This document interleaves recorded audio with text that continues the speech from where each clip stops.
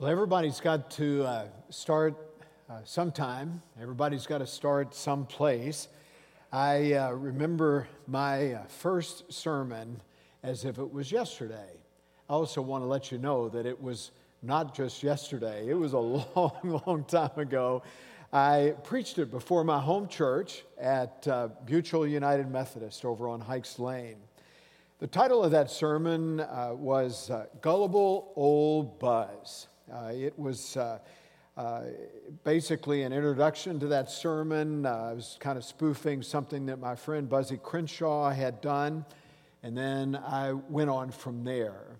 I remember also preaching on Romans, the 7th chapter, where it says, the very thing I know not to do, I do. The very thing I know to do, I don't do. And who's going to save me from that predicament?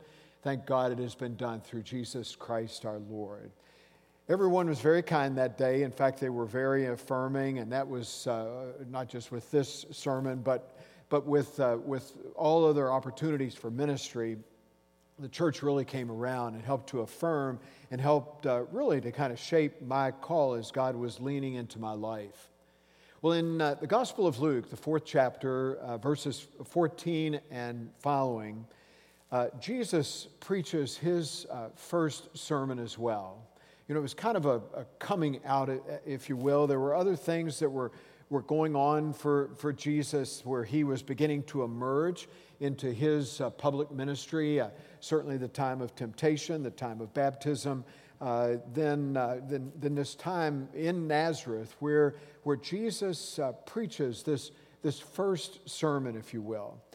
Jesus was no stranger to the synagogue. Certainly he was in and around the synagogue as he grew up. We can infer that without any hesitation at all.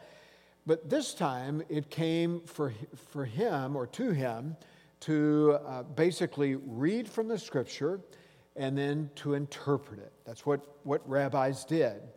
As was the custom in the synagogue, the scroll was presented to the one who read it. And if you've ever seen those scrolls at a Jewish synagogue, they're beautifully ornate.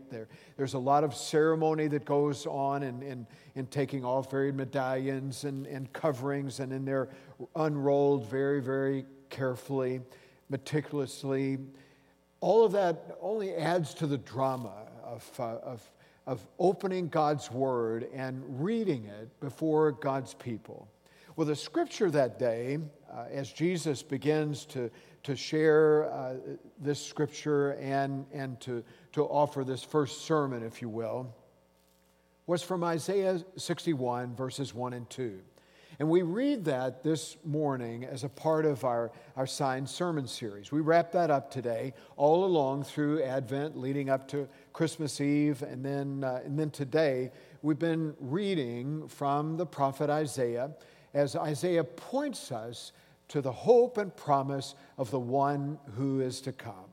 And so let us hear this reading from God's Word, and we'll be reading again from Isaiah 61, verses 1 and 2. Hear this from God's Word. The Spirit of the Sovereign Lord is on me, because the Lord has anointed me to proclaim good news to the poor. He has sent me to bind up the brokenhearted, to proclaim freedom for the captives and release from darkness for the prisoners, to proclaim the year of the Lord's favor and the day of vengeance of our God, to comfort all of those who mourn. And so this is the reading of God's Word. And may it be a deep and abiding blessing to each of us, not only as we hear this Word read, but as we make effort now to take our lives and apply them to this Word. Well, Isaiah 61, verses 1 and 2, talks about the Messiah who is to come. There's no doubt about that. The passage starts out by saying, the Spirit of the Lord is upon me. And certainly that fits Jesus to a T. The Spirit of the Lord was upon him at his baptism. The Spirit descended upon Jesus in the form of a dove, representing the very power of the Spirit coming down and resting on Christ. In the wilderness, where Jesus was tempted, Jesus was able to persevere in no small measure because of the Holy Spirit. So it's no coincidence that Jesus, who is now reading from this great passage from Isaiah 61, this centuries-old prophecy that anticipated the one upon whom the Spirit would dwell, that Jesus would read that passage and would know without a shadow of a doubt that the Spirit of God was upon him. So that scripture spoke clearly of a special anointing. It speaks of that. There is a special anointing upon the one who is to come, this one who is to preach good news. Just a couple of days ago, we read from the birth narrative from the Gospel of Luke, Luke chapter 2. We heard the angel proclaim, "Behold, I bring you good news of great joy." Good news of great joy. And the news of that good news of great joy is that the Christ had now come, that Jesus was now upon us. He was born in the stable, and we celebrated that all through Advent. Certainly on Christmas Eve, we find ourselves yet affirmed of the grand good news that is Christ having come into the life of the world. So this prophecy is being fulfilled. The one who was good news now began to preach it. Hear that. The one who is the very epitome of good news was now beginning to preach it. He preached a revolutionary word. His was a word that would be tough for some to hear, but yet for others would draw them in and bring them to the place where they would be in relationship with God unlike they had ever been in their entire life. The one who is good news began to preach it. And as Jesus finished reading, he then reverently began to roll the scroll back up, and he gave it to the attendant, and he sat down. He sat down. That's what rabbis did when they taught. They would stand to read, but they would sit down to teach. And so Jesus, being the good rabbi that he was, began to interpret just what he had read. And the eyes of everyone, the eyes and ears of everyone in attendance were very much upon him. And then Jesus did something that really awed the crowd. For some, they questioned it, and then for others, they found themselves amazed, enthused, and certainly inspired. Jesus stirred that hometown crowd, if not shocked them that day. He basically rolled that scripture up, he sat down, and he had these words to share. Today, this scripture is fulfilled in your hearing.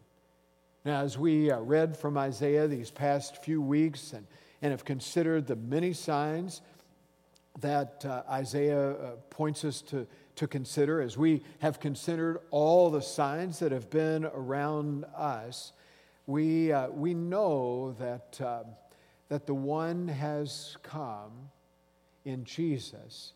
And as he reads and pronounces, well, these words are now fulfilled in your hearing, they began to get the idea that indeed Jesus was the one who had come. The very one who had been promised of old, the very one in whom would be all sorts of signs, all sorts of wonders that would point to him being Christ our Lord. And so Jesus claims for himself what Isaiah had prophesied years and years ago. And so of those things that Jesus would be about as our Savior and our Lord is that he would proclaim good news to the poor and binding up those who are brokenhearted. Ashley has something to say about that. Yeah, so just a few nights ago on Christmas Eve, we heard the great song, "O Holy Night." And whether we were just hearing it or singing it, we shared upon those words of a thrill of hope, the weary world rejoices. And I just think those words hang a little more true than they have in the past. The world is weary. We are tired. We're struggling, all living in a reality that we are in great need of the hope and the joy that the Messiah brings. And today, the Sunday after Christmas, we have that truth to energize us, to stabilize us, and to motivate us. Isaiah says the one will bring good news to the poor and the oppressed. And then Jesus read these words from Isaiah's scroll in the synagogue, knowing that he was the good news and proclaiming that. And while, yes, he did fulfill that prophecy for the poor and the oppressed, I want us all to understand that at some point along the way in our lives, we will all be poor and oppressed, whether in spirit or in body, in mind, or economically. We will all need this great good news. The good news that's for you and you and you and you, those of you who are watching, those who may just listen to this. But if you're wondering, is this light that Jesus brought with him light from my darkness? The answer is yes. The answer is yes. When we are weary, we can rejoice because there is good news in the midst of our hurt. The good news that came to bind up the brokenhearted. And there are lots of different words for that word bind up. It can mean wrap up or saddle up, comfort or bandage, to bandage the broken heart. Are you lonely? Are you hurting? Are you addicted? Do you find yourself escaping? Are you struggling to deal with reality or pain or depression, anxiety, frustration, or anger? Jesus says, I have come to heal you. I have come to wrap you up, to support you, to comfort you in strength, in love, and in peace. He doesn't give us an easy button, though. He doesn't promise us that he's miraculously going to take everything from us, these struggles. Sometimes he does, sometimes he doesn't. But what he always does is walks with us through it, giving us the strength, allowing us to walk through, to get through, even if sometimes slowly, but surely. And because we have that promise, because that is our truth, we are called to share that truth with others. It isn't ours to keep. It isn't ours just to experience and just hold close. It's ours to talk about, to live out, to radiate, to reflect that great light that Jesus brought. The good news is for all of us. And the good news provides a place for us to bind up in the truth that we are God's and God's is ours, and everything that God has to offer is ours as well. And through that, we have joy in the midst of our weariness. And we have to share that good news with the world, with whoever is listening, anytime and all the time. There's more good news as we read through this passage from Isaiah 61. The very passage that Jesus read and then interpreted in the hearing of those who were his hometown crowd. The context for Isaiah 61, 1 and 2 is the great hope that one day soon the people who were exiled in Babylon would return to their homeland. For years, the southern kingdom of Judah was held captive in a faraway land, the faraway land of Babylon. They had been unceremoniously ripped from their homeland and sent to make a life for themselves in Babylon. And they struggled with that. They struggled on many fronts, the most significant of which had to do with how would they be able to worship God in a foreign land. They had thought that the very presence of God resided in the Holy of Holies there in the temple in downtown Jerusalem, if you will. And they now were away from Jerusalem, and they wondered, well, where is God in the mix of all of this?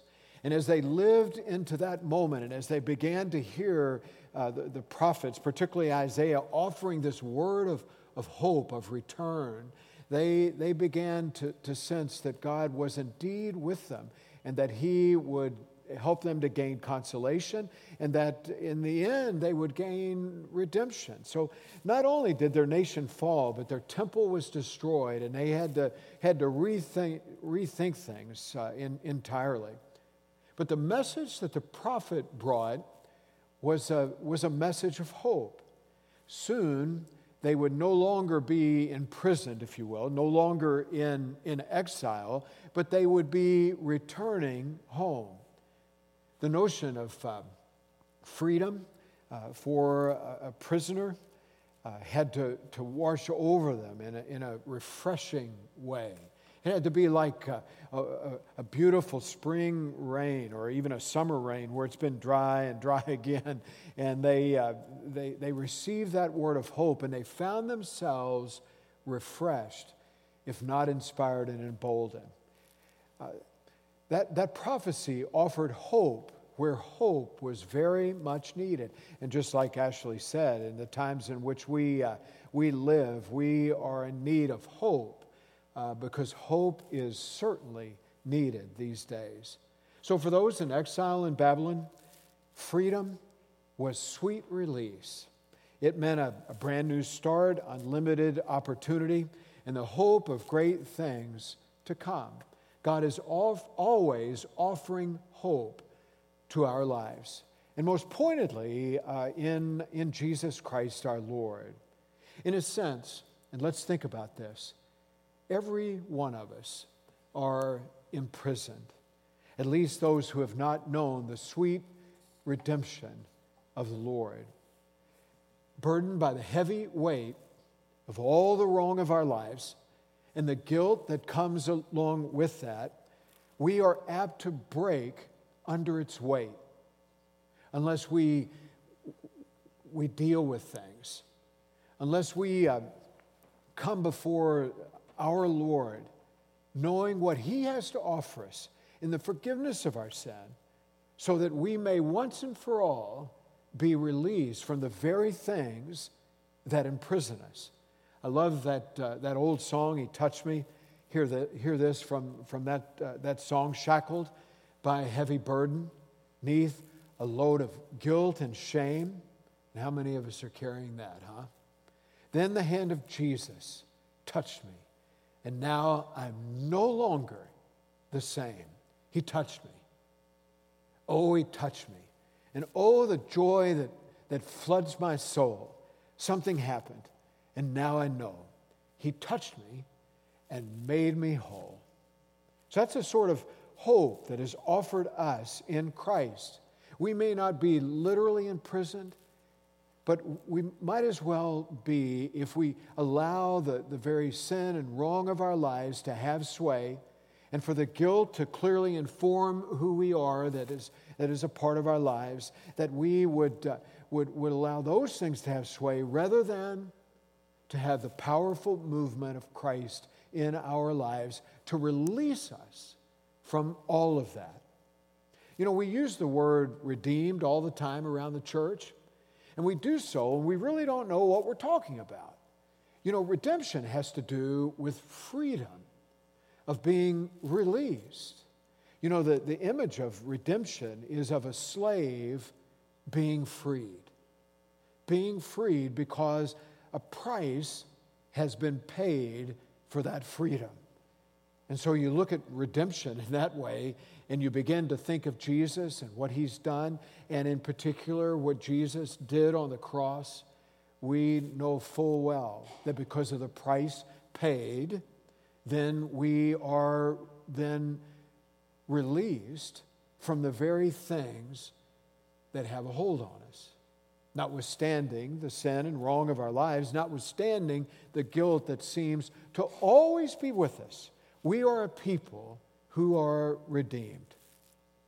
No wonder that day when Jesus stood in the synagogue there in Nazareth, as He read from Isaiah 61, And as he began to talk about freedom for the captive, not only did he have in mind the freedom that God wrought so many centuries previous to that hour, where the nation of Judah did return to Jerusalem, but he really had in mind that, redemption is coming. Freedom for the prisoner is on its way. And so we, who offer our lives to Christ, who respond to the grace of God through Jesus by faith, we are redeemed, freed from all that has a hold on us, and we live into new life. And as Isaiah goes on, he proclaims the year of the Lord's favor. Let's hear a bit more about that. I've been seeing a little meme or social media post that says, nobody claim 2021 as your year. Everyone's going to walk in real slow, be good, be quiet, and don't touch anything. It's sort of a conversation I would have with my 3-year-old if we were going into a museum. Like, I don't want to be walking out of here or having to pay for something. A dear friend of mine, I've had a group text with some women who has been a real source of strength and empowerment for me this year. One of the ladies in the group shared that she was reflecting on 2020, and one of the things that she realized was she was thankful for it. And she was thankful for it because she had grown closer to God. She had made a hard choice every day to really just dig in and be with God. And in the midst of that, as she was, being grateful and praying with God, he kind of shared with her, God wastes nothing. I've wasted nothing. And it's sort of a rephrase of the verse from 1 Corinthians 15:58, which says this, therefore, my beloved, be steadfast, immovable, always excelling in the work of the Lord, because you know that in the Lord your labor is not in vain. We are called to proclaim this good news, this news of redemption and freedom and, freedom from that oppression and all of that, even in a year like 2020, when that good news is still very much worth sharing and is still very much true and so needed. We will find favor in God's eyes when we are in His will, continually surrendering ourselves to His ways. Friends, as Tom mentioned earlier, Jesus did come to make things new. He does. He makes things new, but He doesn't do it in a way of He just wipes everything out, He takes out the trash, throws it out, cleans out the closet, whatever. He does it by digging in with us, digging in to where we are, looking at where we've been so we can reflect on how we got to where we are today. And when we do that, we find that Jesus was right there in the midst of it with us.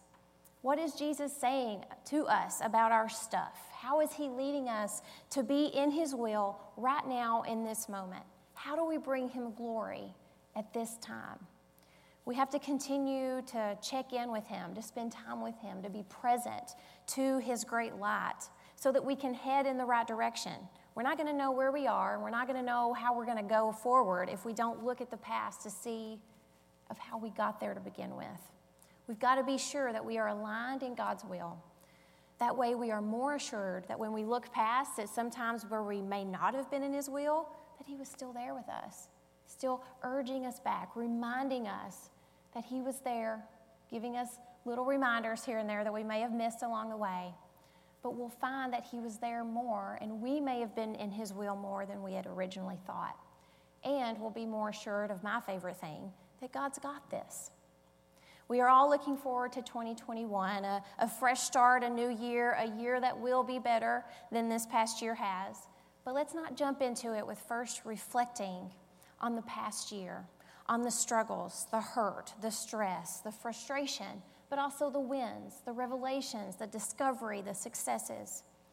I bet when we look back on things, we'll find that God was in the midst of our lives, intertwining with so many things.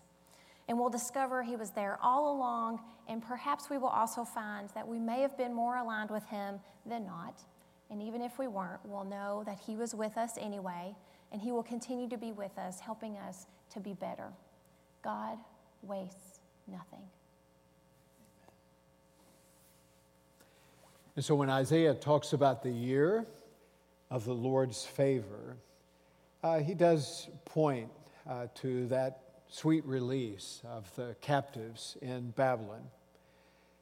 But he takes a longer view, the day when God would act in sending the anointed one into the life of the world.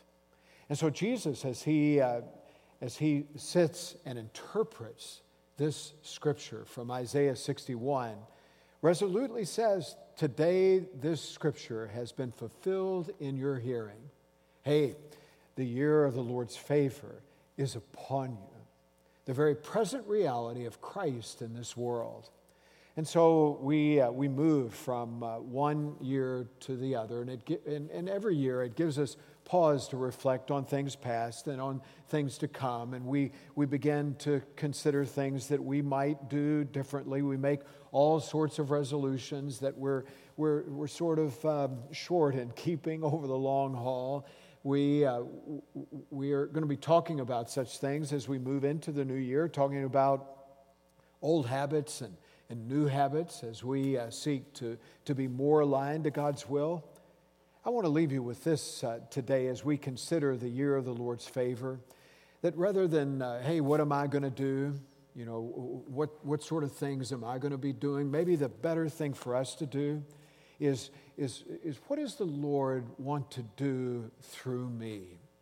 And how might that then become truly the year of the Lord's favor? It's not enough just to move into a new year. It comes to us to wholly dedicate ourselves to the one who in his love is fast at work to make all things new. God has acted wonderfully, powerfully, and profoundly in sending his son Jesus. And because of that great gift of good news, it is indeed the year of the Lord's favor. And God, through Christ, stands to receive us. And in receiving us, our lives will be made new. What better way to end one year and to begin another by wholly dedicating ourselves to the one who is the very fulfillment of God's purposes all along. The signs pointed his way. And as he came, those signs came to fruition. And they continue to come to fruition as he works in us and through us to make for new life. Praise be to God above. Let's pray. God, thank you. Thank you for the great gift of good news that is Jesus. We thank you for the prophet Isaiah, through whom you worked and brought this wonderful message, all these wonderful words that we have rehearsed over this grand season of Advent and Christmas. Lord, above all things, we are thankful that you saw fit to bring to fulfillment your purposes all along. We are so thankful that you acted in the ways that you did in sending Jesus. We are thankful that you continue to act even now as Christ is in our midst and as you call upon us to respond through faith. Lord, we pray that as we consider the year of your favor, as we consider the fulfillment of your centuries-old prophecies in Jesus Christ, may we anew open our hearts and receive him. And in receiving him, may we find our hearts filled to the overflowing. So God, we do look forward to the days ahead only because of your presence through Christ our Lord and in the power of the Holy Spirit. This prayer we make in Christ's name. Amen.